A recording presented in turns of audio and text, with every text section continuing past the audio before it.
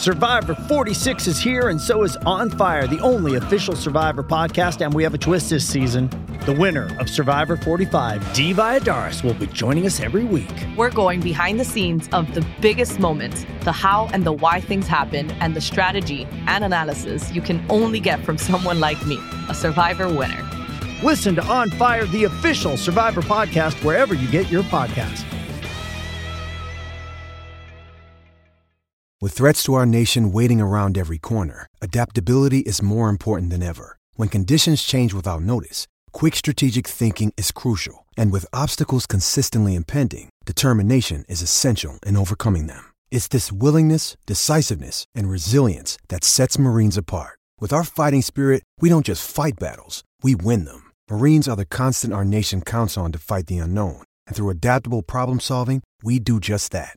Learn more at marines.com. Getting engaged is a moment worth cherishing. A one-of-a-kind ring that you design at Blue Nile can help your love sparkle. Just choose your diamond and setting. When you've found the one, you'll get it delivered right to your door. Finding the right engagement ring can be nerve-wracking. At Blue Nile, you'll have the expert guidance needed and a diamond guarantee that ensures you're getting the highest quality at the best price. Cherish all of life's moments and save up to 30% at BlueNile.com. That's BlueNile.com. Oh, it's a goal. Who got the assist? Who got the assist?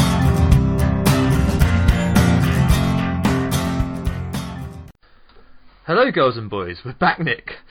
So Christmas is over, and in between the actual eating and drinking to excess, we've had a veritable feast of football. With pre-Christmas cheer on the 23rd and a Boxing Day bloat, we've got so much to talk about, so the Gameweeks flow like Malvino on Christmas Day, or maybe Bailey's in the evening. I'm joined today by Nick. How's your Christmas, mate?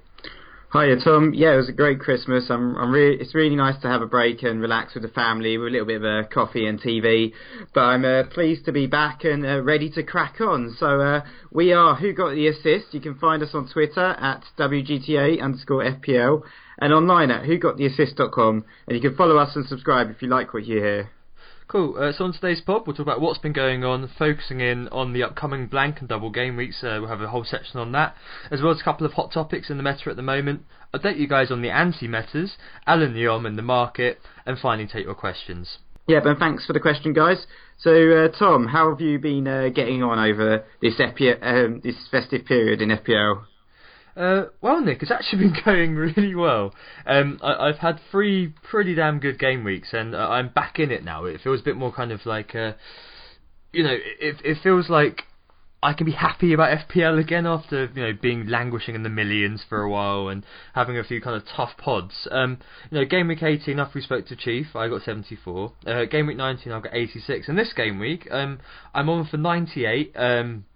Yeah, it's up to about 400k, I think, after tonight's result. But I've cut my rank. I've got a third of the rank I was before, and there's no other way for it but making very boring kind of moves. So you've been telling me for ages, haven't you, that I've got to be boring, got to make logical moves, and I've done it. So I did, Kenny in for Walker, Sterling in for Silver, and I was trying not to be too clever with what I was trying, and did no Hail Mary captains. I wasn't trying to overanalyze, I wasn't trying to be too clever, just played a very straightforward game, and it's paid dividends. Obviously I got very lucky with Firmino, but overall I've been doing really well just through consolidating my progress, and I think that will continue through captaining Salah this coming week. What about you? Yeah, it's been really good for me actually. So we're both in good moods, I guess, at the moment. I got 81 points in game week 18, 78 in game week 19, and 95 this game week. So not as high as your score, but very close to the triple figure score. I made a last minute change. Well, in the last hour to captain Kane over Salah, so that was a really good call in the end, I think, because obviously he got 34 points, which is brilliant. Salah doing the business again for me as well. Sterling, 11 points from him last game week. He's been smashing it recently. Alonso, 40 points in the last 4 game weeks. Incredible. Yeah, Kenny and Klavan as well. He's picked up a number of clean sheets for me as well. So, yeah, my overall rank's now about 14k in the world. 1.6 was saying I was 8k. So, yeah, I'm filled with an enormous sense of well-being at the moment. So, yeah, it's all good. Yeah, I'm not surprised. So obviously we've got a blank game week coming up for Spurs and West Ham, followed by a double game week. And the first thing I think we're going to talk about today is managing that double game week. We're going to have a whole section on this. To kick us off, Rob and Sanka have asked us, how many double game week players are we going to have? What have our strategies been? Eddie Gooner asked the same thing. And finally, Joe Prenter asked us about the potential for using a free hit during this time. So I'm thinking at the moment, my plan is to have about 4 players. I've already got 2 players in at the moment, so I've already got Kane, obviously, and Masuaku. Then I'm going to be carrying forward 2 free transfers, and I'm thinking my options that I'm thinking about bringing in are Eriksen and Arnautovic. And I think they're both really good options for the double game week. West Ham in particular have some great fixtures as well after the double game week. So I would definitely recommend looking at a West Ham midfielder. Arnautovic is the one, and I think we're going to talk about him a little bit later on. But in terms of the free hit, I think that there will be better opportunities later on in the season to use that free hit. I'm not sure if this is the best week. I feel like you don't really need to load up with 6 players. I think you could probably manage with about 4, especially with Kane. And, Spurs' defence, for instance, doesn't seem too appealing because of the rotation risk that they threaten. And I think you could probably avoid using the free hit. And just if you don't have many players at the moment, maybe just take a -4 or something just to load up on the players that you need. I don't know if you agree with that, Tom, do you? Yeah, I think in terms of the free hit, I mean, look, this is obviously a good opportunity to do it because you've got the opportunity to bring in these players and load up on them. But I kind of feel like later on you've got to be mindful of the fact that there is going to be one of these huge blanks. So every year, Nick, as you know, we get these massive blanks in terms of cup games, meaning that Premier League games are postponed for later fixtures. I think it's looking like game week 34 is the big one. Follow Ben Krellin on Twitter. He does a really mean spreadsheet on those. But the fact is that I think it's game week 31, which is looking like kind of a 4-team or a 6-team game week, given how far teams are going to get in the FA Cup. Game week 28, Man United and Arsenal not have games. But the fact is that on game week 31, if it does turn out to be that, if you have free hit, then in game week 31, that's going to be the week where some people are going to have 4 or 5 players. They're going to have to take lots of hits to get a full 11. If you've got free hit, you can load up on the players of the teams who are playing, the best players you possibly can, and field a full team of really strong players and get 20, 30 points over everybody else who has to kind of muddle through. Yep, great advice there. So I think the next question was from Connor Marmion. We're going to dive in and have a quick look at Spurs midfielders, and he's asked us Son versus Ali versus Eriksen. Now my pick actually is Eriksen. I think he's been the most consistent of all the Spurs midfielders. Son seems to be the informed player and he's the value pick perhaps, but I do worry that he's the one that always seems to be rotated whenever Pochettino wants to rotate, and those 2 fixtures do come quite closely together. I know you've been looking at Ali, haven't you, as your pick though? Yeah, I have been. I mean, I've got a file on the Spurs midfielders. I took it out and had a look at some of their stats, and actually, Nick, what I'm thinking now is Sonny. I compared Ali, Eriksen, and Son in terms of attack stats and creative stats. Attacking wise, actually, it's Sonny who's coming out on top over the last 4 games. I try to keep it quite kind of consistent.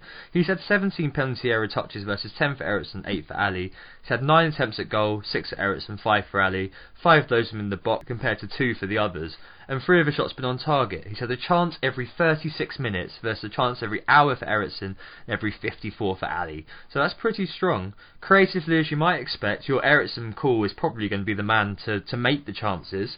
He's created 13 chances in the last 4 at the rate of a chance every 28 minutes. Ali's looking fairly decent there as well. 7 chances he's created, 3 of them been big chances. 2 of them were in the last game, of course, where he got a pair of assists, a chance every first 9 minutes, and Son has 6 chances created, and he created 1 big chance of those, a rate of 1 every 53 minutes. But all of this kind of makes me think that Son is actually the man who's taking over what Ali contributed last year in terms of the attacking potential. He's having the shots and he's getting the minutes. I would tend to kind of take the punt on Sonny, actually, having looked at all of these fixtures. I mean, he's 8.0, and there are some worries, aren't there, Nick, about his kind of place in the team? Yeah, I think there is a little bit of worry. Lamella's fit now, and he's likely to definitely get some game time over those two fixtures.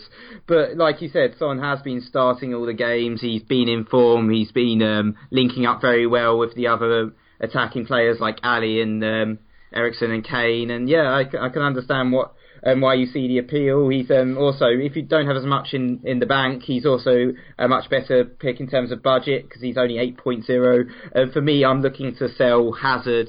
I think we're going to talk about Hazard a little bit later, but that gives me plenty of money in the bank, so I can fund the more premium pick, which is Eriksen. I think Eriksen, he's the most consistent in my view in terms of midfielders. He's got 107 points so far this season, which is 15 more than Ali, 20 more than Son. So in terms of actual raw output, he's provided more. But I do understand why you might pick Son. His form in the last 5 game weeks has been very impressive. I think he's got 4 goals in the last 6. So yeah, it makes a lot of sense why people are looking at him. He's been someone in our anti-meta team as well that's done very well.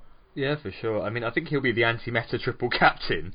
For me, I'm still between Ali and Son, and I think that the big factor here to watch is Wanyama. So Wanyama was the man who was obviously taking that midfield slot, which meant that Ali and Eriksen were the two lining up behind Kane. At the moment, it's looking like obviously the 3 of them are there supporting Kane to score the goals that we've seen. And if that configuration occurs and Wanyama's got more time on the pitch, I think he's back to fitness, isn't he, or coming back to fitness. We may see some rotation there. But as it stands, if Sonny can hold on the place, and Son, to be honest, very good player. Was very, very good at Leverkusen. If we'd been around for prospecting the prospects, we'd have been saying, get this guy in. And every year, I think we do see. Remember last year when Kane was injured at the start of the season, he was the man scoring the goals, wasn't he? So he could be, the one that is an important differential for a few people around this time.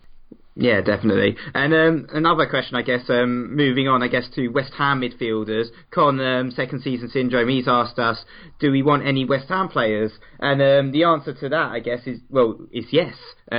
We've both already got defenders. I've got Masuaku, you've got Ogbonna. I think he's got you a fantastic 0-pointer. Masuaku's warming my bench as well a little bit, but he came on and got me only a point. But, I think for the double game weeks, I think it's worth still getting one of these guys in because there's not too many options in terms of cheap defenders right now. And West Ham, actually, even after the double game week, they've got some great fixtures. They've got Huddersfield, Bournemouth, Crystal Palace and Brighton. So I think a West Ham defender is a good pick. If you haven't got one already, it's worth getting for the double. But I think the main man you probably want right now for West Ham is Arnautovic. He's only 6.9 million. He's had 5 goals all in the last 5 game weeks. He's been leading the way in terms of midfield shots on target. I think he's up there with Salah. He's had 19 attempts only in the last 5 games, 13 inside the box and 7 on target. Yeah, for sure. I mean, London loves a double game week at the moment, and I looked at Arnautovic, Ayew, Lanzini, and Antonio. I mean, I've got a lot of love for Antonio for the last couple of seasons, but at the moment, Arnie's running out big time, and David Moyes said he told him to run, and my God, he's running and trying over the last 4 games. So again, trying to keep it quite current. He's had 22 touches in the box, 16 attempts, 11 of which have been in the box, which translates into 1 every 21 minutes. He's had 5 big chances. Antonio's just had 6 shots, and Lanzini's only have 3. Creatively, Arnie and Lanzini are neck and neck, although Lanzini missed the game, obviously. Both have created 6 big chances. Arnie's created 2 big chances. Lanzini's created 3. Lanzini's created the chance every 45 minutes. Arnie's created a chance every 58 minutes. But, I mean, they're similarly priced, as you said. 6.9 for Arnautovic, 6.8 for Lanzini. And, for me, it feels like we're both going to end up on Arnautovic, aren't we, come the double game week? Yeah, definitely. I think Lanzini, his attacking output's been pretty poor this season. He's only actually had 1 goal all season. And he's more of a creator, I guess. He's had 5 assists, 4 in the last 5 game weeks. But in terms of goal attempts and shots, he's only had 3 in the last 6 game weeks, 2 inside the box and 1 on target. And considering he's played 5 out of those 6 games, it's a bit of a concern, I guess, if you're thinking about him as an option, because his attacking output doesn't seem that high, especially when you compare him to his teammate Arnautovic. It's a no-brainer, isn't it? Yeah, I think so. I think when it comes to this kind of area, you've got to know your claret from your Beaujolais. And at this point, I think that it's looking like Arnautovic is the man. And as you said, the fixtures after the they've got good fixtures up until game week 30, and it looks like it is worth having Arnautovic in there to replace Richarlison, who's obviously done a great job. We're going to speak about him later. But as you said, Huddersfield, Bournemouth, Crystal Palace, and Brighton are the 4 game week 23 to game week 26. So that's looking pretty decent, and I think you'd be happy to field one of your West Ham defenders and field that West Ham midfielder during the time. And as I said, that midfield is probably going to be on out of it. So yes, Con, I think we do want West Ham players. I think let's move on to the big question here. I mean, we're going to talk about one of the bigger chips. It's the triple captain. FPL Virgin asks us, yes or no answer, will you triple captain Kane? At this point, without sounding too much like a politician, the answer is yes. And Varron asks, is now the time, or do we use triple captain later on? So Nick, first thing, FPL Virgin asks, yes or no answer, will you triple captain Kane? Well, at the moment, it's actually a yes, and it's a surprise. Yeah, I know. I reserve the right to change my mind last minute and maybe switch around, especially if there's last minute doubts around his appearances. But based on the last couple of game weeks, two hat-tricks, can he make it 3? It's a possibility. This guy has been on absolute fire the last couple of games, and the fixtures are great as well. He's playing bottom of the league in Swansea, and he's playing West Ham as well, who have been pretty defensively poor all season, even though they've improved slightly under David Moyes. So he's got the form. And you can't get better form than 2 back-to-back hat-tricks, can you? Yeah, and he's got the fixtures. So, why would you not triple captain him in? And I know it's kind of like, you might think, there might be a better opportunity later on in the season for one of the other double game weeks. But I really can't see it, later on in the season, we know that Manchester City probably will have sewn up the title, so they'll be playing all the youngsters, and so none of their assets will seem particularly viable. Klopp, he loves to rotate as well, so when there's a bit of fixture congestion, you have to worry about the likes of Salah and Firmino, Coutinho getting minutes. And then with Chelsea, I guess Hazard's been very mercurial all season, so you can't really look at him as a potential captain. And I think Morata as well, it depends on the fixture, so they might have horrendous fixtures for all you know. But Spurs, Harry Kane, brilliant fixtures, brilliant form. Why not? I mean, I'd like to hear a case really why you wouldn't triple captain him at this point. Yeah, I think so. I think triple captain is very much about the player, whereas bench boost, which is the other big one, is more about the team and kind of how they're going to set up and whether you're going to have the reserves coming on for the second game in a double game week. But as it stands, Harry Kane, if he's fit, he starts. Harry Kane's the ideal player to triple captain because of his explosiveness and his goal involvement. Just a few more stats on Kane. He's now surpassed his shots total for the whole of last year. He's had 116 shots versus 110 last year. He's having an attempt every 15 minutes. He's just 19 touches off his pen box touches for the whole of last year, and is now obviously better Alan Shearer and Leo Messi in terms of goal records. So Alan Shearer in terms of goals in the Premier League ever, and Leo Messi in Europe. And that links him with the goal involvement I spoke about. So he's been involved in half of Spurs' goals this year. Last season he was involved in 56% of them. You see a goal for Spurs, it's Kane, right? I mean, yeah, 2 days apart, yeah, Llorente, yada yada yada. But he's a professional footballer. He'll have his rest during the FA Cup. He may come off after 60-70 minutes at Swansea. But you've got to be expecting him to play both games. Spurs are going to, as you say, have the motivation to start their strongest team. And, psychologically, there's anticipated regret around this as FOMO. I think there's a lot of people now saying, I might not triple captain Kane, I'm probably just going to captain him. But I think the fears and doubts are going to come in, aren't they, Nick? I mean, they're going to think, what if I miss out and Kane smashes it? The more he scores, the worse it gets. It will take a brave not to have Kane nor captain him. I don't think we're going to find many people who are sticking to Kane exit after this coming game week. And I think it's going to be one of those where the triple captain is going to be pretty ubiquitous in the community, don't you think? Yeah, definitely. I mean, he's breaking records constantly. He's chasing other records. Only 2 goals to be Tottenham's top scorer in the Premier League. You know, like, he's obviously the linchpin of the team. Everything revolves around him, and his teammates want to pass to him. Unlike Lukaku, who doesn't seem to get the service from his teammates. But I'll be talking a bit about Lukaku a little bit later. This is Kane's section, and yes, we are both thinking about triple captaining him. Yeah, exactly. I think, you know, Captain Kane is a part of life, isn't it? And we're all going to be happy. All right, let's move on to talking about next game week and a couple of other things around that after this break. Who got the assist? Who got the assist? So we're back, and I think it's time to talk about the game week coming. And I think particularly Marco Orlotti and MJ, FPL Fanatics, our teammate on Lacazzetto dello Sport, we'll talk about that later, ask about the captaincy options with no Kane. And, part of me kind of thinks here, we've got to talk about Eden Hazard. Is it time for a last huzzah with Eden Hazard this weekend, Nick? What do you think? Well, I mean, he's staying in my team, but I'm certainly not thinking about captaining him in his current form. I know Chelsea have Stoke, and Stoke are in sort of dire straits at the moment. They've conceded more goals than any other team. Their defence is completely depleted. Kurt Zouma, one of their best defenders, is ineligible. Shawcross is out. Martins Indy is also out. Peters, he's supposedly injured as well. So Kevin Wimmer might be the only man sort of defending the line, and that's not good. So I think Stoke, yeah, I think Stoke and Mark Hughes in general look in a lot of trouble. So I can definitely understand the appeal of captaining Hazard.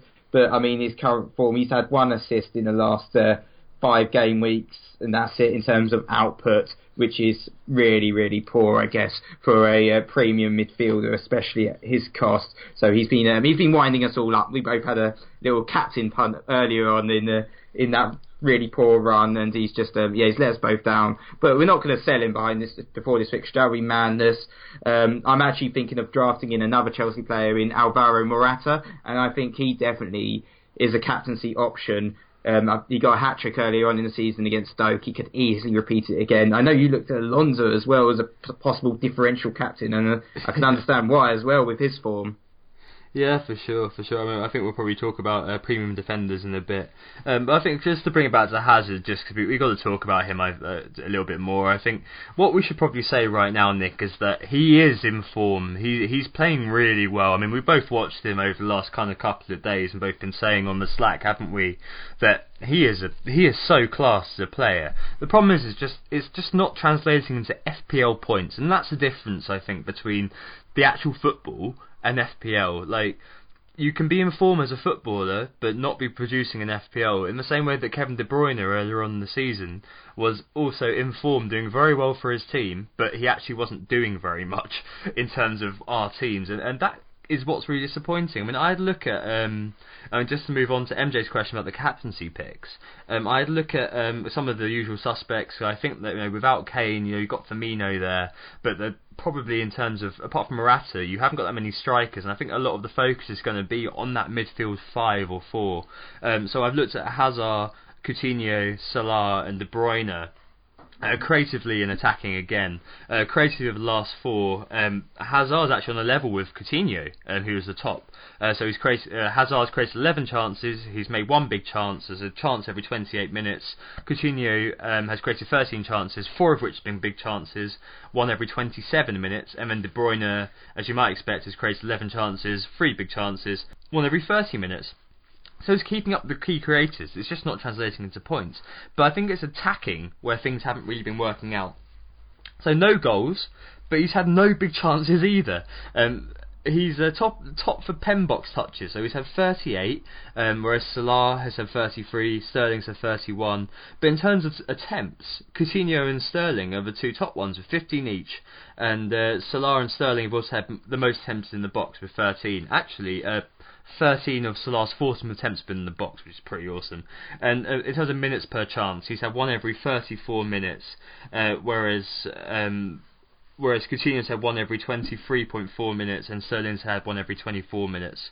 And I'm a little bit worried about that. I think what this data shows, one, is that Coutinho is pretty damn good, and two, that it's looking at the moment that Hazard's doing a job for the team but not actually taking shots himself, and that kind of the selfish players, Willian and Pedro, are the ones who are kind of trying to create some end products, and it's not working out. Yeah, it hasn't been ideal. I mean, he's been a bit unlucky. I think Dunk made a great clearance on the line in the last game. He always seems to win man of the match. But he's just we're just seeing where are the goals, where are the assists. We're not seeing them at the moment. And you talked a little bit about Coutinho and Salah. And shall we move on to Liverpool, I guess, and talk about the Fab Three, which is sort of Coutinho. No, not including Mane, I'm afraid, at the moment. But Salah, Firmino, one of your stars of recent weeks, and Coutinho. But I guess we talked a lot in the pre-season about the roulette table and the red roulette, and how every week it was a different Liverpool asset that would get the points. But it really hasn't been the case this season. Salah, he's only blanked once in the last 12 game weeks, and Coutinho only twice in the last 8 game weeks. And when you compare that to Hazard's recent output, it's clear that these Liverpool midfielders are trumping him in terms of FPL assets. So I can understand why people would want to potentially double up with both of them. I mean, Coutinho, he's created 18 chances in the last 6 game weeks. Only Ozil and Fabregas, regular assisters, have had more. And Salah as well. He's not just goals. He's been creating assists as well. 14. 5 big chances, and even Firmino, he's a forward, so we don't really look at our forwards for assists, but in total, Firmino has had 32 chances created all season, which is 9 more than any other forward in the game all season, and he's been rewarded with this with 4 assists. So I think they really work together as a team, and you can see it from the output within the games. They scored 5 against Swansea. Even in a tough fixture like Arsenal, they managed to get 3 goals. Their form in terms of attacking output is really impressive, and I can understand why people are doubling up at the moment. Yeah, for sure. I mean, Firmino has been a bit of a revelation, actually. I mean, obviously I got him in, and we've spoken about this a little bit, when I was a bit drunk, and I was thinking, when I did, after Hazard blanked against West Ham and Firmino did nothing as well, I was thinking, this is a low.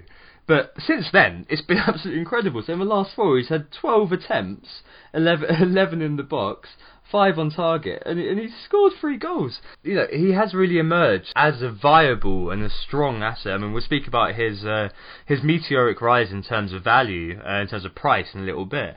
But having a double up has been so beneficial to me. Having Firmino and Salah has been so handy.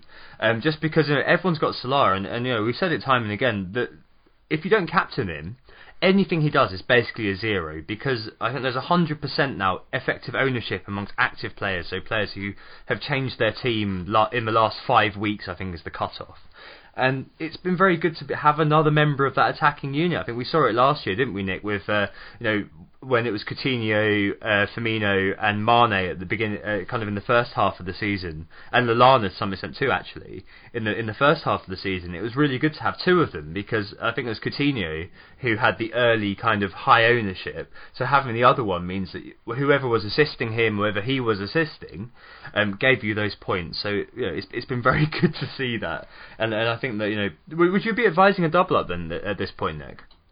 Yeah, I mean, it's a tough time to recommend it, because at the moment people are looking at the Spurs midfielders and the West Ham midfielders, and that's where the focus, I guess, is with the impending double game week. So I'm not sure. I'm looking at a double up, but I'm probably going to hold off a few game weeks for the moment, just because I want to get Eriksen in for the double game week, and then maybe I'll get in Coutinho when they play Swansea and Huddersfield after the Manchester City game. And I think you've mentioned it as well, and when we were talking about Coutinho the other day, but obviously there's a risk of a transfer, and with the transfer window opening up, will there be rumours about him playing for Barcelona? He'll get some dodgy back injury. I'm not sure. I'm not sure, to be honest. He's been really impressive so far this season. He's come across as a real consummate professional in comparison to someone like Virgil van Dijk, I guess, who definitely hung up his boots for half this season. Yeah, for sure. I mean, I think with Coutinho, I'm joining you on that. Like, I'm holding on for tomorrow. I think that after double game week, I'm probably going to keep whatever Spurs asset I have for Everton and Southampton. And then in game week 25, they have Man United. This is Spurs. And whereas Liverpool have Huddersfield, so that would be a very good time to swap them over at the end of January. It just depends whether Coutinho is still there. But yeah, I think you're right. Like, I think the time to get Coutinho in was a little while ago. If you don't have him in now, I'd just probably stay that course. And we said at the beginning of the season, didn't we, that this is a season where you can't have them all. Every now and again, you are going to have a player that, for whatever reason, you can't jump on, and if you do the major surgery, you may find you lose out, especially if that transfer circus comes in. Right, let's move on to the cheap defenders then, because we've spoken about the midfield, spoken about the strikers. I mean, obviously we've had a little bit of a chat about West Ham defenders, but I've been shopping around the cheap defenders category, Nick, a lot this week, just because of Burnley. Now Burnley were really cool because they filled a fire and forget gap, didn't they? I mean, you had Ward, didn't you? Yeah, I had Stephen Ward. He went all the way up to 5.1. I managed to cash in on a cheeky 0.3 in terms of transfer value, which was awesome. But yeah, he got injured, and then I think Ben Mee got injured, and Tarko got suspended, and Lowton's been in and out a little bit as well. So the defence basically got fully crippled, and then the fixtures also stiffened. So it's been so everyone's been saying goodbye to their Burnley defenders and bringing in West Ham defenders we've talked about. I also went for Klavan, and he was a bit of a differential pick. I think I'm probably the only person who owns him. At the moment, he's actually managed to get me 21 points. Brilliant. But I'm a bit worried about his future, to be honest, with Van Dijk and Matip, who's also now being fit again. John Joe Kenny was the other one that we both brought in, and he's done brilliantly for us. He's very good value, still only 4.4. So if you don't have him, we definitely recommend him. Outside of those guys, it's very tough in terms of options. I've had Zanka clause for the last few game weeks, but he's not done anything despite the decent fixtures, and they've still got a few more decent fixtures up to come: Burnley, Leicester, West Ham, Stoke.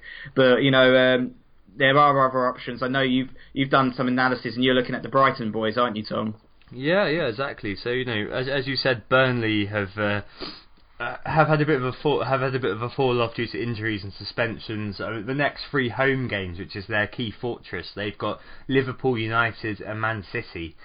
So I wouldn't be expecting a clean sheet there. I need to replace Tarkowski. And given what Chief was saying last week about the goals going in at the moment around as the defences tire, I think it's time to look at the attacking threat of these kind of 4.5 players.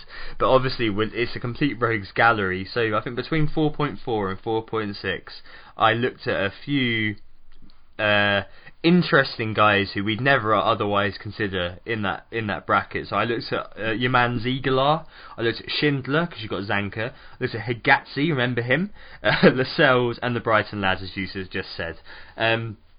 Ziegler's got Swansea, Man City and Southampton. Schindler's got Burnley, Leicester and West Ham, as you mentioned. Higatzi's got Arsenal, West Ham and Brighton. Lascelles has got Brighton, Stoke and Swansea, and the Brighton lads have got Newcastle, Bournemouth and West Brom.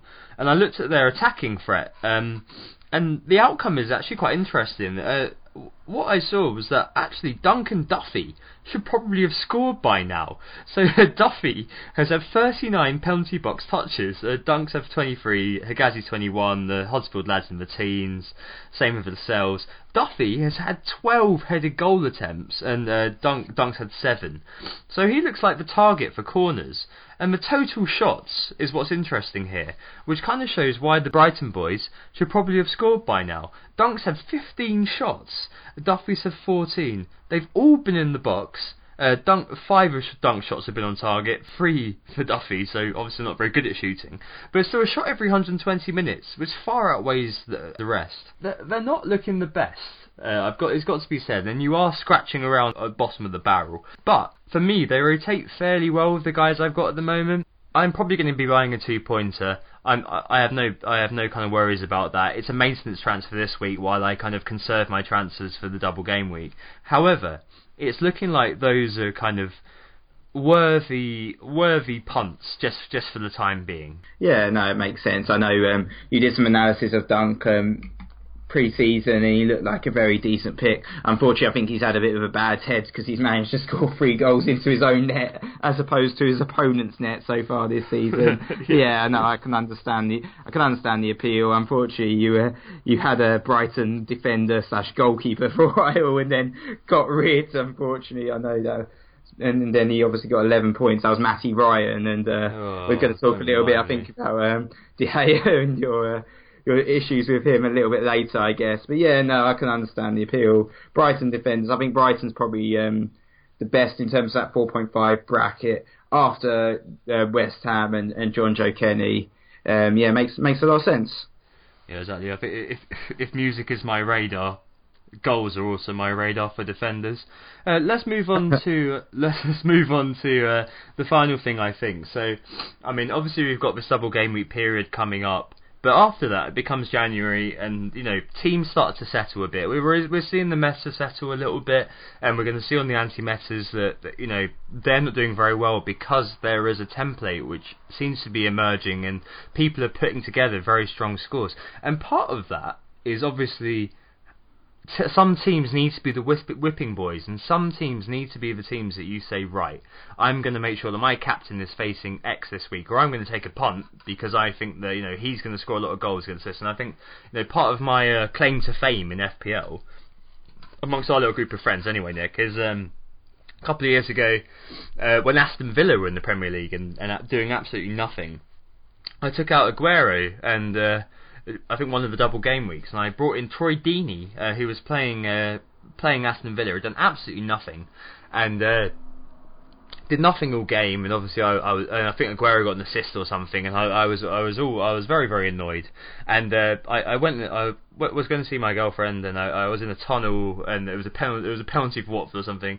Came back out the other side, and Troy Deeney had scored, and then there was another goal kind of went in, when you're refreshing on live score, whatever you use, and he scored 2 basically in the last 5 minutes, just because I've been targeting Villa. And what have you looked at, Nick? I know you were looking at this, weren't you? Yeah, I have been looking at this, and there's 3 teams that I've picked out as being particularly poor right now, and they are Swansea, Stoke, and Southampton. Unfortunately, to our listeners that are Southampton fans, I know there's a few out there.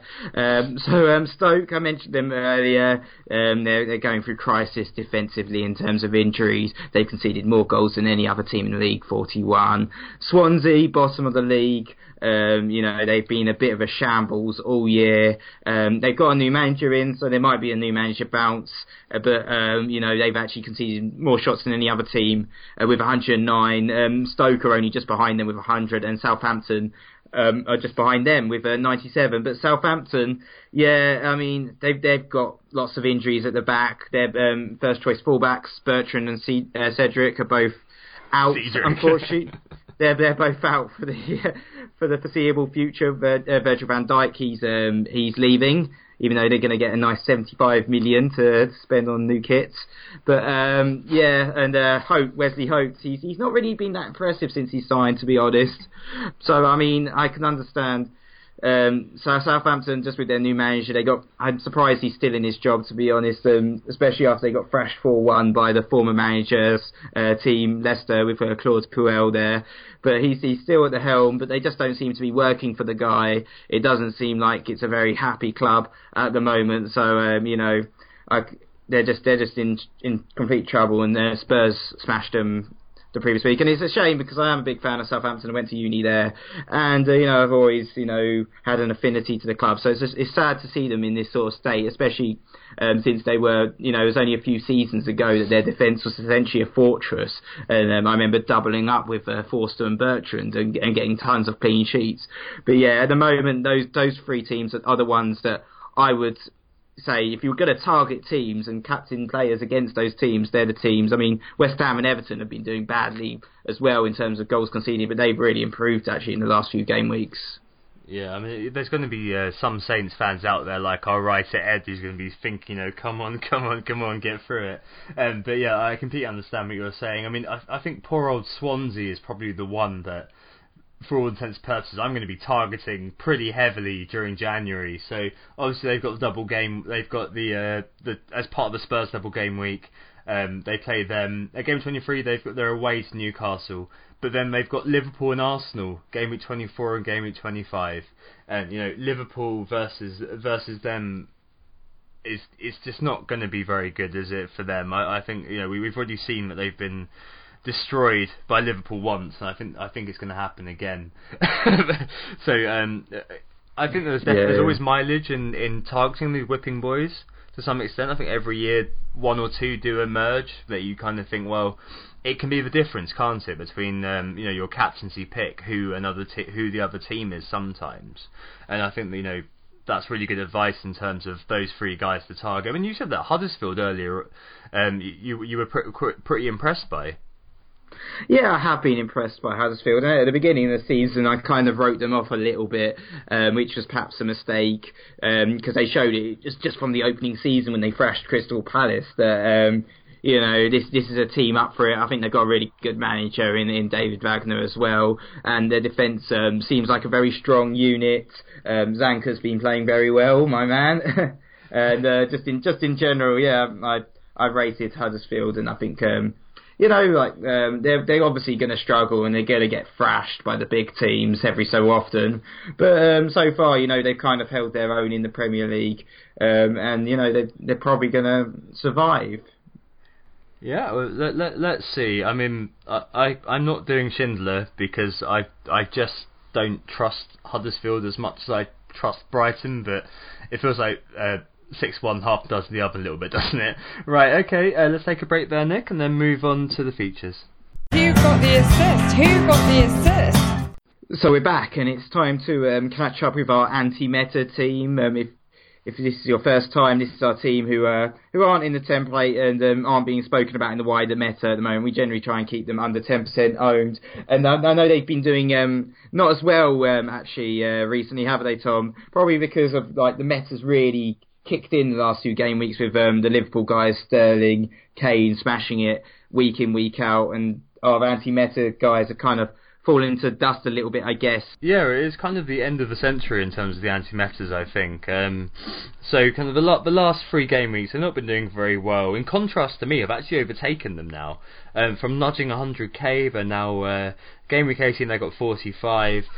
Game week 19 they got 50, and this game week obviously they had Alexis Sanchez who's scored 2 goals this evening, so it's looking like they're going to be doing okay. They're looking at, I think, probably about 75-80 points this week, which is pretty good. I think they're going to be pretty happy about that, but at the end of the day, I think you're right that we're going to see a bit of a downturn in that, and I think we're going to have to move a few players on, and we're going to have to use the wild card this week. What do you think we're going to do about that, man?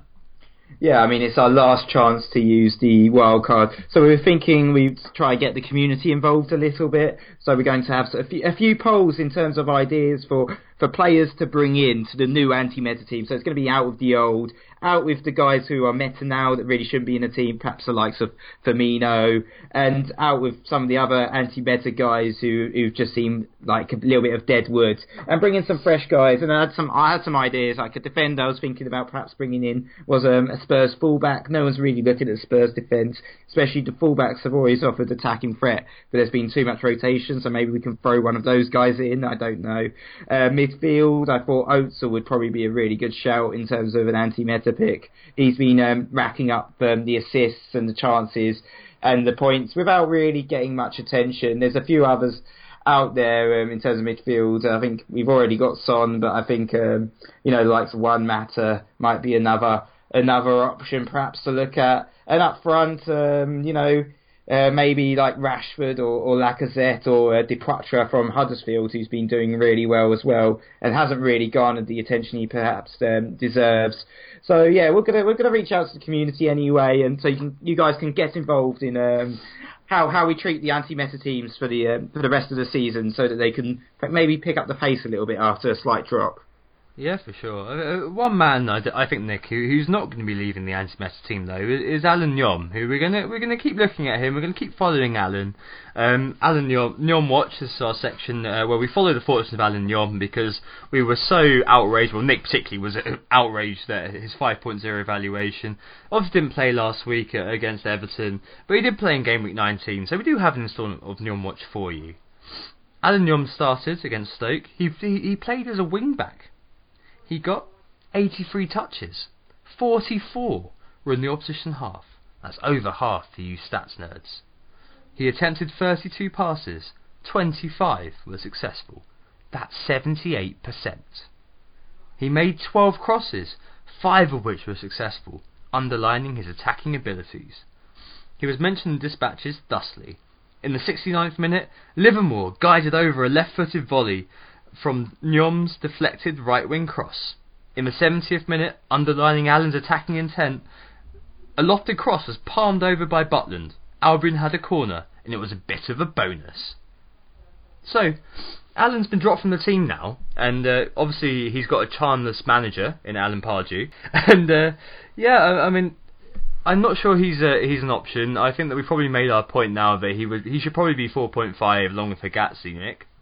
Yeah, I think so, and it'll be very interesting to see what he actually ends up being priced at next season. Maybe FPL Towers have listened in, and he will be 4.5 next season. But we'll have to see. That's saying if West Brom even manage to stay up, because they're in a bit of a relegation battle now, aren't they? But for those that have been following, we've got a bit of a rivalry with FPL Family in a hashtag Team Nyom versus hashtag Team Rondon, and Nyom got off to a bit of a flying start. I think it was 2-0 at one point, but now it's firmly 2-2, I think, with Rondon getting more points, and Nyom, I think Rondon got a goal as well, and Nyom not even starting in the last game week. But yeah, we'll continue to monitor Nyom's progress throughout the season, and if you see him outside FPL Towers or you see him down your local Lidl, please let us know. Yes, please do. Alright, Nick, let's move on to the market forces to round off the feature section. So this is our section where we use FPL data to describe some of the key trends in the FPL economy, to try to give you guys an insight into who the key movers and shakers are. And it's no surprise, Nick, that the top of the NCI this week is Roberto Firmino. 168,000 transfers in for that guy, up to 8.9 now. I'm not sure I'd ever been saying that I'm pleased to have him, but you know, things are different, and you can't really grumble at the points he's got. I'm not surprised, to be honest. I mean, Liverpool have obviously really been in form, and Firmino, we talked about him a little bit earlier, but he's he's got the numbers to back him up. He started scoring ever since we did that Lukaku versus Firmino comparison on one of the last pods. Well, I didn't rubbish him, but I mean, Firmino's just knocked him out of the water. 4 goals in the last 3 games and a couple of assists as well. So Firmino's been doing really well, and he's also a little bit cheaper than some of the other more premium attackers. And the guy that's being sold for Firmino is looks to be mostly Lukaku. He's had over 120,000 transfers out at the time of recording, and I mean, it's no surprise back-to-back blanks, even against teams he should be scoring against, like Leicester and Burnley. I think his output has just fallen horrendously, and despite having played 540 minutes in the last 6 games, he's only actually managed 9 goal attempts, which is less than, believe it or not, the likes of Robson Kanu, Quainer, Nias, and Olivier Giroud and Daniel Sturridge, even though both of them have been injured. I can't even remember where they last got minutes, so I'm surprised that they've had actual better output than Lukaku. So it's a bit of a shocker. I'm actually thinking about selling him. The guy I'm bringing in is Morata, most likely, but I think we'll talk a little bit more about our transfers later. Talk about the other guy who's being transferred in heavily is Lingard. So not everyone is selling Manchester United, because Manchester United's fixtures are still pretty decent. They've got Southampton at home next, so that's one of their teams that I suggested we should be targeting, and I'm not actually going to be selling a guy who's playing them. So it's a bit ironic there, but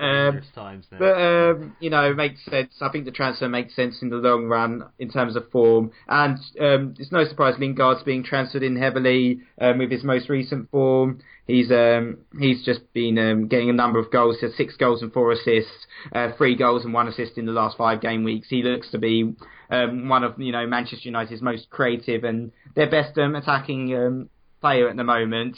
And even though he didn't start the last game, I can't imagine Jose not starting him in the next one. And he's very cheap as well, only 6.1 million. Yeah, definitely. I was saying to you guys, wasn't I? And I think I want to get that out there, that I was saying, if I could do a transfer this week, I did hold it in the end. But if I could, I'd have done Lingard for Richarlison. Obviously, early on, Richarlison got the assist. It was a very contentious assist, of course, but he got an assist, and I was thinking, phew, I didn't do that. Lingard comes on the half-time and gets those 2 goals. I think that sometimes it can happen. With Lingard, he surprised me a little bit in terms of being a viable FPL asset, and some of it has been due to Mkhitaryan falling off, but before that, he seemed to be, the social media man for Manchester United. He's the sort of guy who'd be like, hey, come out tonight, pop scene, alright. You guys should follow me. But he's been doing really well. But as you said, it's at the moment, in terms of where he'd come in your side, you might as well have a West Ham player there next week rather than having Lingard now. If you've got 2 transfers and you've got a luxury transfer, by all means give it a go. But Richarlison's got Swansea. We'll speak about this in a minute. But yeah. And third in the net transfers, we'll do 1 to 5, I think, Nick, or maybe 6 actually. But third out is Lukaku. So you're probably going to join these people. But over 100,000 transfers out for Lukaku now. Yeah, I spoke about Lukaku. I mean, it's no surprise that people are selling him with his current form. He's just not getting the service either from his teammates. I remember watching the Leicester game. It was just near the end. It's incredibly frustrating. He was basically through on goal, and Rashford decided to slow up play. I think his teammates seem quite selfish, just like some Rashford and Martial. They go for goal themselves. It's not like Spurs, where they all seem to work a little bit more as a team and always trying to service their main man, Harry Kane. Lukaku's just not been getting that service, has he? And he's very expensive as well for what he's been offering. And there's a few other better price alternatives up front, so I'm not surprised that he's being sold heavily. He's already had a price fall, and he looks like he might get another price fall, so I'm going to have to move quickly actually if I am going to sell him. But also being transferred out is Wayne Rooney. He's had over 77,000 transfers out so far. He's been ill. I know there's a few people, as part of their Kane exit plans, they sold Kane and brought in Rooney, and it's just so unlucky. Horrendous, unfortunately. Yeah, very unlucky. And, obviously you have to take a gamble when you're playing FPL, and I can understand why a few people thought about selling Harry Kane, but it really hasn't paid off, sadly, for them, and they're probably drafting him back in. But yeah, so Rooney's being heavily sold, but the guys being bought is Sterling, and Sterling seems to be the main man really for Manchester City now. It was a long period of time, wasn't it, where there seemed to be a bit of a City pick your City player in midfield, but with David Silva's had some personal issues, unfortunately, hasn't played a couple of games. Sane seems to have dropped off a little bit of form, and he's been the victim of rotation a lot more. And Kevin De Bruyne, he's very expensive, but he's only picked up, I think, only assist in the last couple of games, so he hasn't really offered the attacking output that people wanted for his price in the most recent future, in the most recent past. But yeah, so Sterling really is standing out as the main Manchester City attacker. I mean, it's just brilliant. 13 goals and 7 assists so far this season. No one would have predicted that at the beginning of the season, would they, when he was being muted as a swap deal as part of a make-weight for a Sanchez transfer? Yeah, for sure. And obviously, I think the final two we should talk about. Number one is Alonso, being brought in by 74,000, up 7.1, and maybe rising again, and finally give us that 0.1 we've been waiting for since the start of the season, Nick. 42 shots, I think it is, he's had so far. As a defender, absolutely incredible stuff. I can't say enough how much he's been misdesignated. I think next year he will be a midfielder for sure, but this year we should enjoy the fruits of Alonso. And finally, Phil Coutinho. He's been bought in by 64,000 people. It's probably going to be even more. I mean, we've already spoken about him a fair bit, and I'm sure he lives in a very big house in the Liverpool countryside, but there is going to be the Barcelona transfer circus. It probably is going to rock up, and I'm a bit worried about that for the moment. Yep. Okay, shall we take a break and move on to the community section? Who got the assist? Who got the assist? So we're back, and it's time to catch up with the Who Got the Assist mini league. And top of the pile still is Damir Tanay. Unfortunately, he's not top of the world anymore. Sadly, he's had a little bit of a drop in form, but he's still top of the Who Got the Assist mini league by a fair way. Scores a decent score again of 71 points this game week. But it's Callum Domedy that's done the best, I suppose, with 102 points for the People's Front of Judea 5. He's doing really well. I think he's now up to 347th in the world at current moment in time, and that might change because the Arsenal game only just finished recently. But he did really well, captaining Kane, Sterling, Coutinho, Lingard, who has turned out to be a brilliant pick there, and has Salah and Richarlison in midfield. So, well done to him. Great score, and he's doing really well. 15th in Ireland at the moment as well. So, great for him. Congratulations. Right, okay. Well, moving on to a couple of shout-outs. The first thing to say is for the FCC, the Community Cup, the FCC won't let me be. That's not the references this week. FPL Savage, we've got to give him a shout-out for organising this. It's been really, really good fun. Our teammates 2SS and MJ, FPL Fanatics, and Laxesso de la Sport. We've won the last couple of weeks. We've beaten the Assassins, our friends there, our FPL Guidance, at Tips FPL, FPL Connect, FPL Goats, and Chefdale.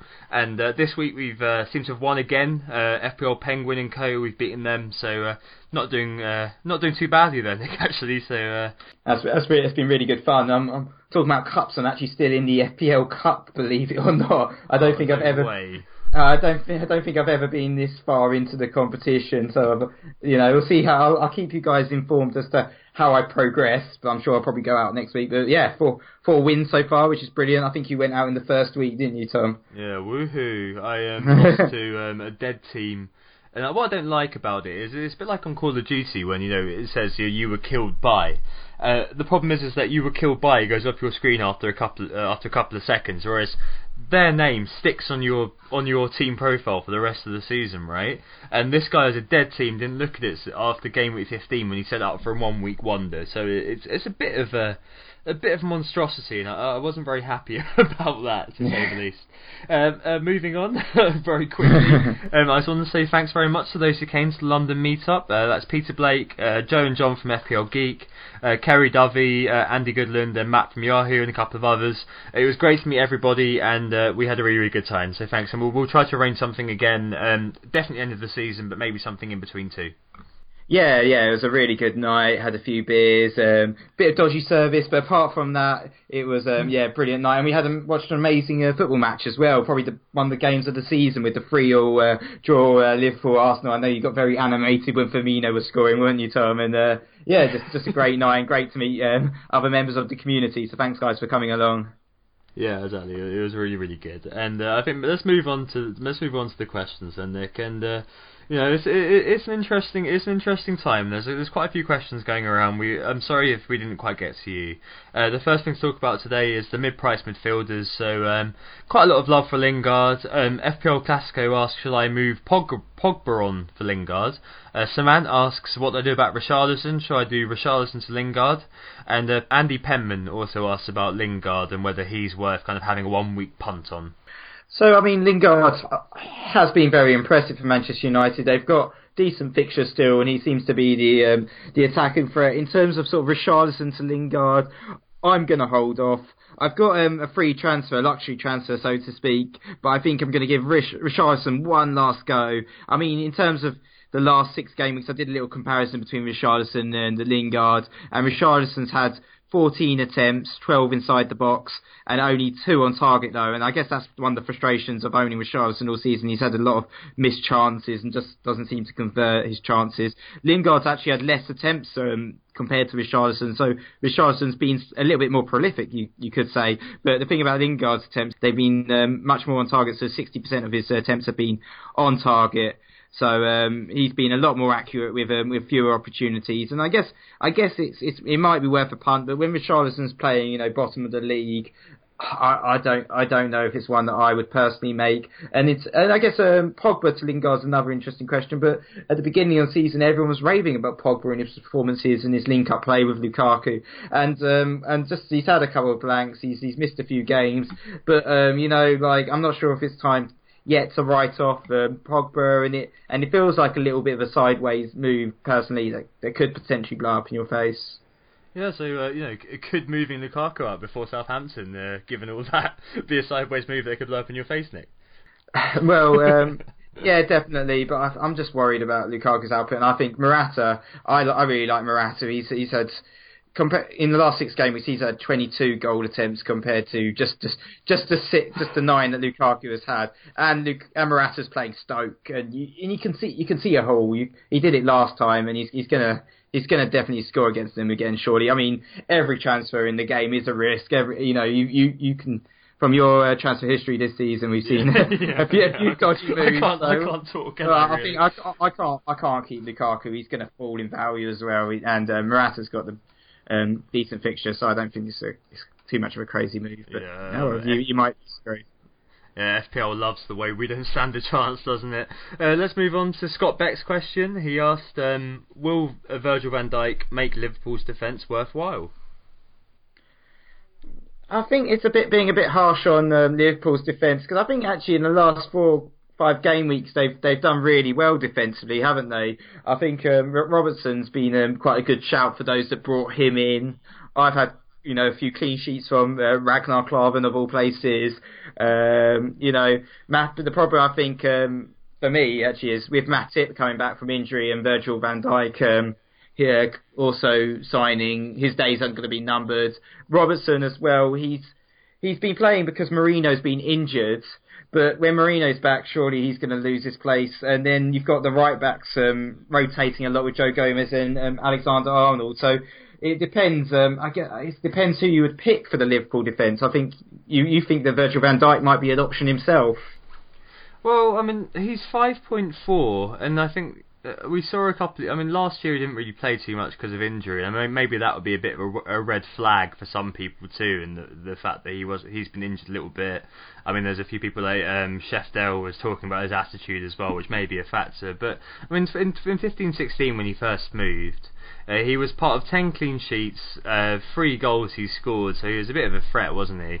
And it could be the fact that Klopp has got a fantastic attacking unit there, but he said several times, I don't know whether you believe him or not, that he's a defensive coach. He said he was a defensive coach at Dortmund. What I like about it, especially being an Arsenal fan, where we've got glaring errors which we haven't actually addressed, is that he can see what the glaring error is. He was trying to address it in pre-season, and he's gone back and got his man. Yeah, he spent 75 million, but that's just the market rate at the moment. Frankly, if Cole Walker's worth 50 million plus, then I'm guessing Van Dijk at 65 million is the new 20 million. God knows.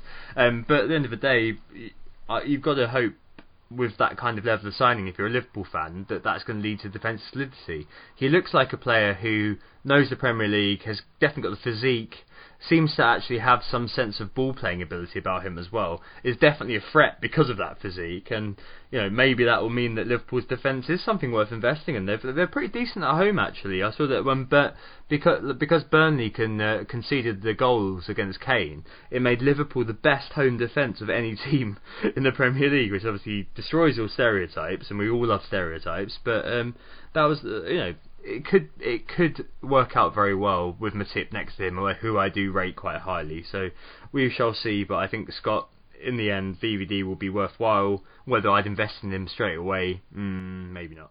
Anyway, I think definitely avoid him for the moment. I think it's just his attitude recently and his performances this season just haven't impressed me at all. So he's gonna have to. I can't believe 75 million, but we'll have to see if he performs in the Liverpool shirt.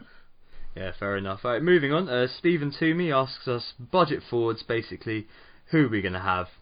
Well, the 2 guys I've actually been looking at in terms of budget forwards are both play for Huddersfield, which seems to be my favourite team at the moment. But I think there's Departure. He's been doing really well. He's only 5.4, and he's managed to get 3 goals and 2 assists in the last 4 games. And the other guy who's been doing really well is Quainer, he's just very cheap. That's the appeal of him.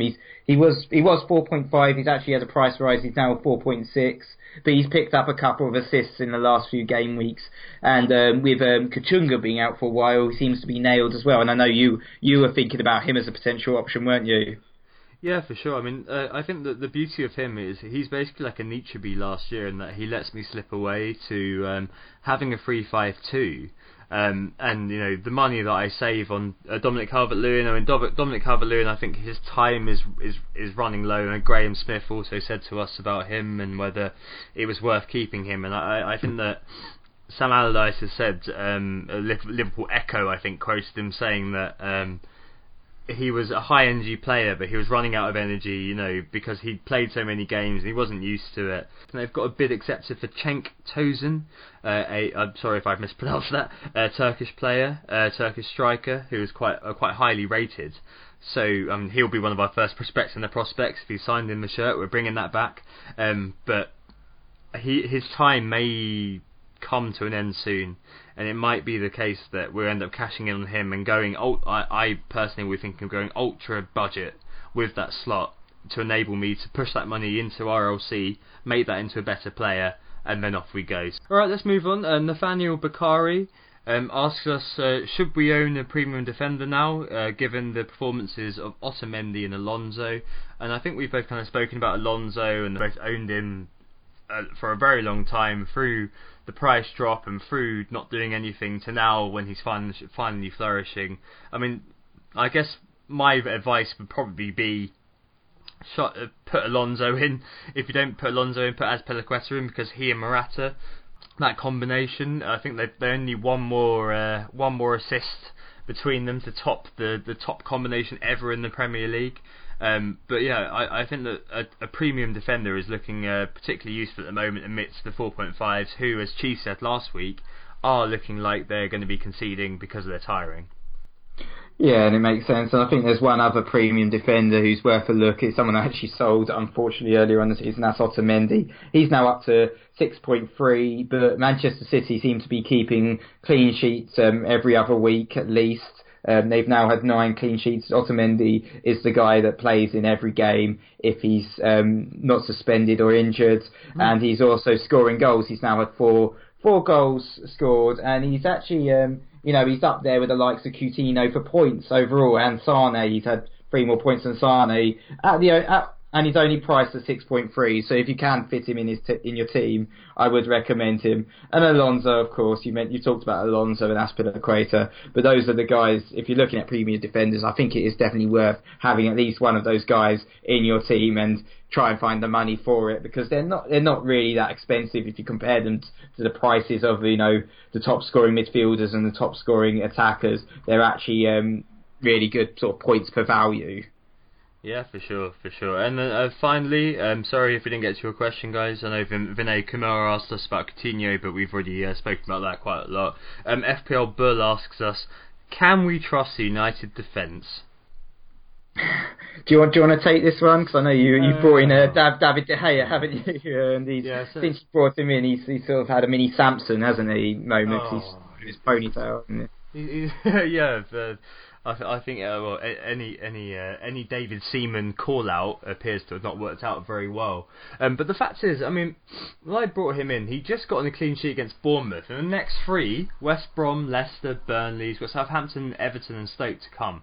But that was all. They were all looking banker clean sheets, weren't they? The thing is that Mourinho seems to have entered into his 3rd season syndrome a season early, where he's fighting battles against shadows.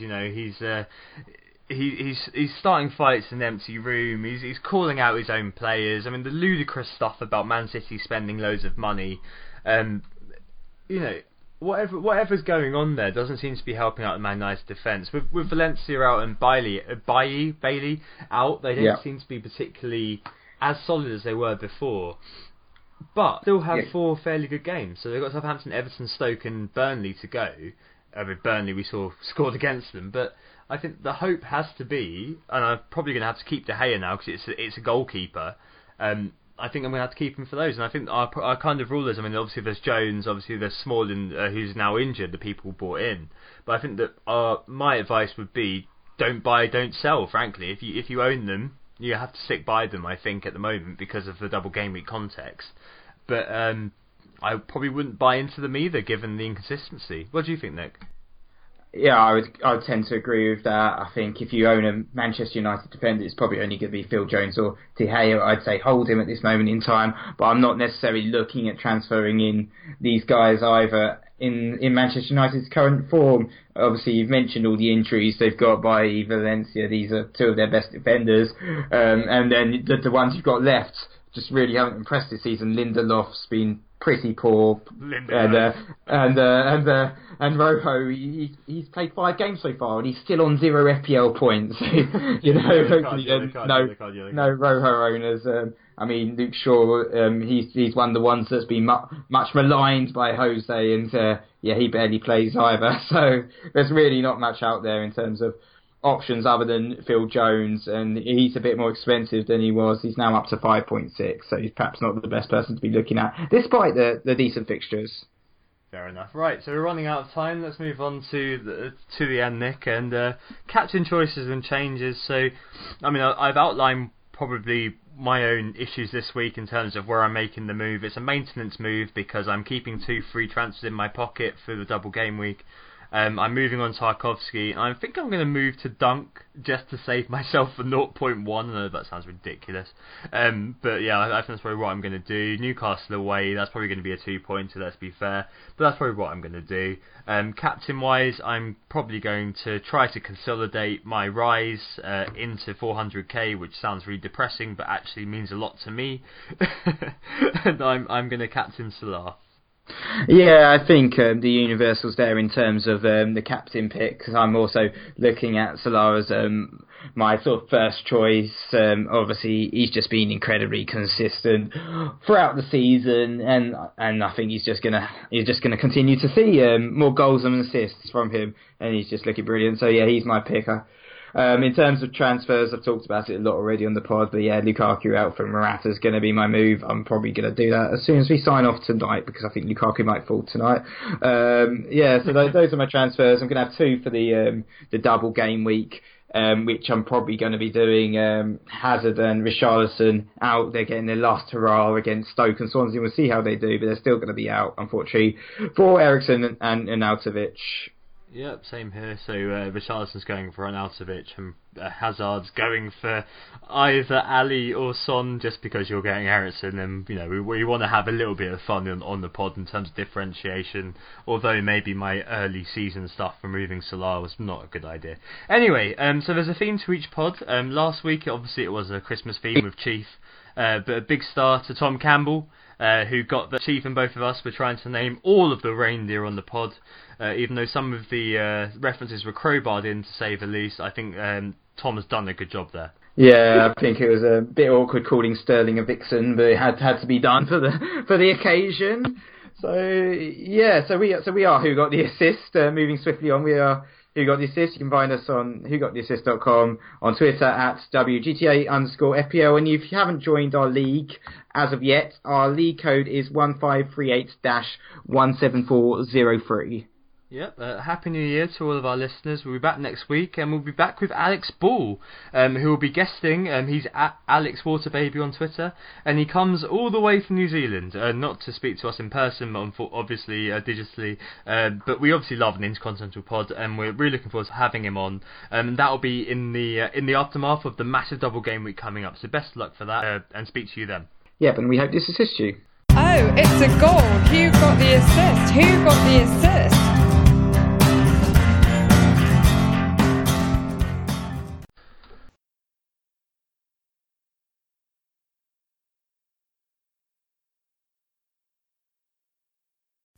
Sports Social Podcast Network.